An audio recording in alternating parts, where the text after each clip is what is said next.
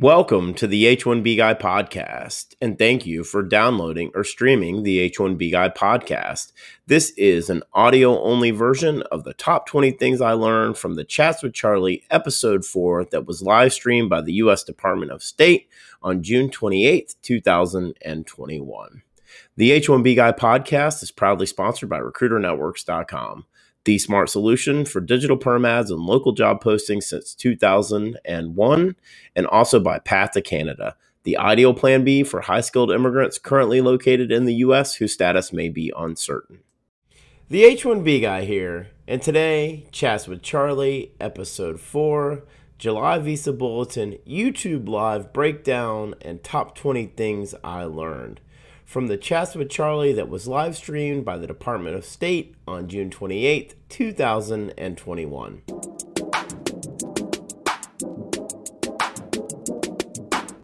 But before we get started, I'd like to ask you, if you haven't already, to please subscribe to the H1B Guy channel here on YouTube and like this video so that I can continue to produce more content like this for you. I also wanted to mention the H1B Guy offers a variety of consulting services. I help businesses and individuals solve complex work authorization issues in the recruitment process while bringing awareness to employment-based immigration benefits. If I can help you, please reach out. I'd love to hear how.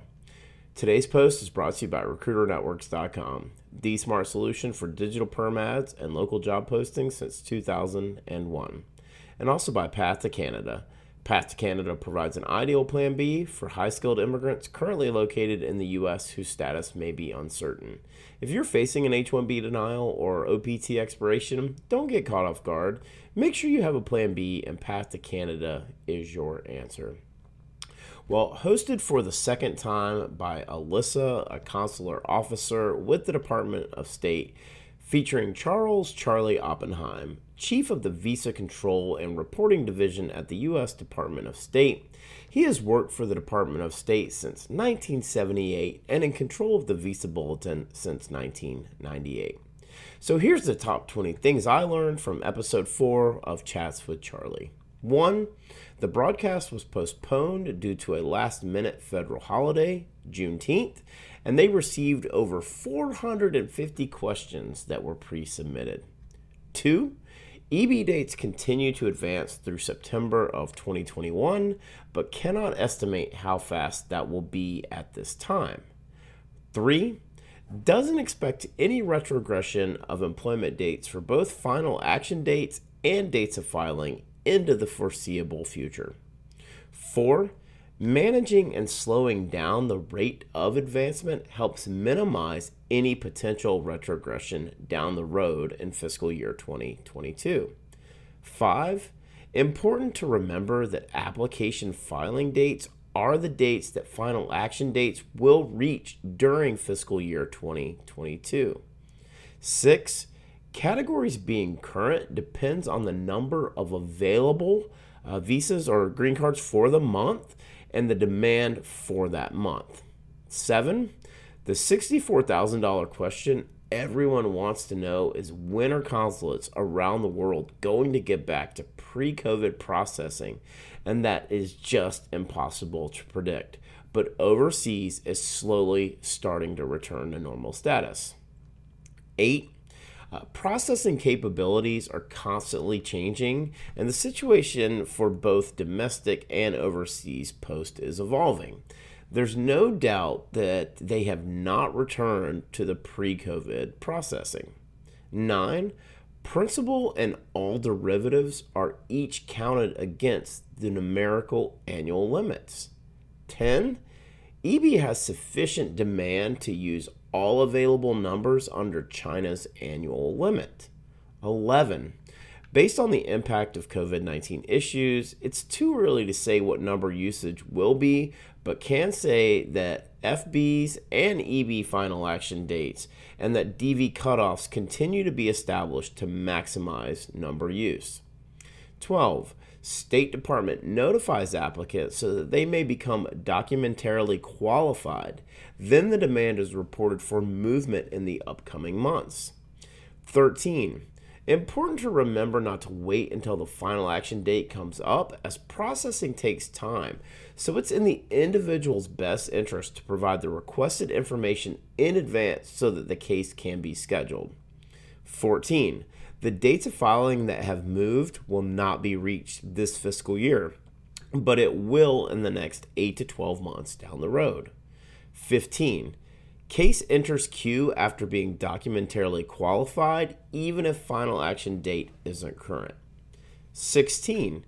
EB2 India will continue to advance, as will China, early into the fiscal year before scaling back, but still expects for EB to have 290,000 allotment for fiscal year 2022.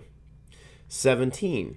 Comparing the annual number usage to a household budget, the goal is to reassess estimates, but the annual goal is to use all of the money, because if you don't, the leftover has to be returned. The first 8 to 9 months of each fiscal year, the dates move faster, and typically starting in July, advancement then begins to slow down. 18.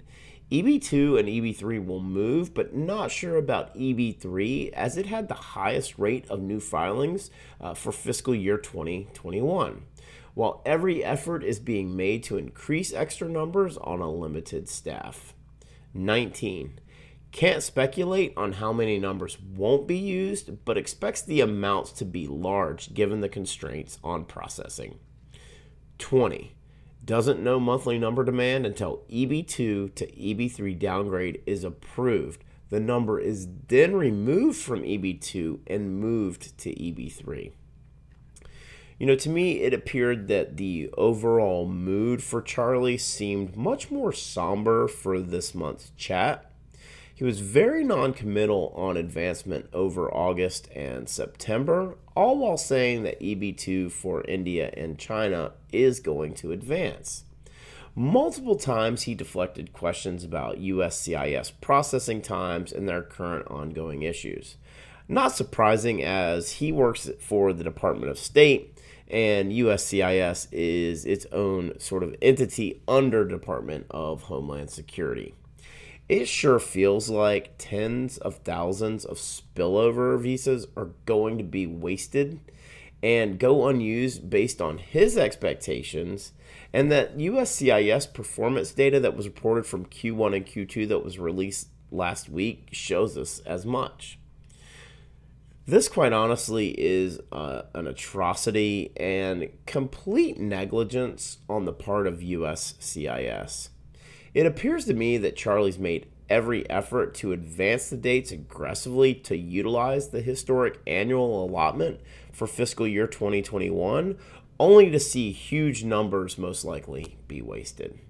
Unfortunately, this does not give me a lot of confidence that the 290,000 allotment that's expected for fiscal year 2022 will be fully utilized either.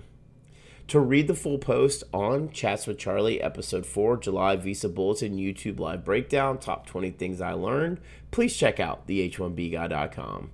And a reminder that today's post was brought to you by RecruiterNetworks.com, the smart solution for digital perm ads and local job posting since 2001. This national job board network provides recruitment websites in 1,024 major U.S. metro areas.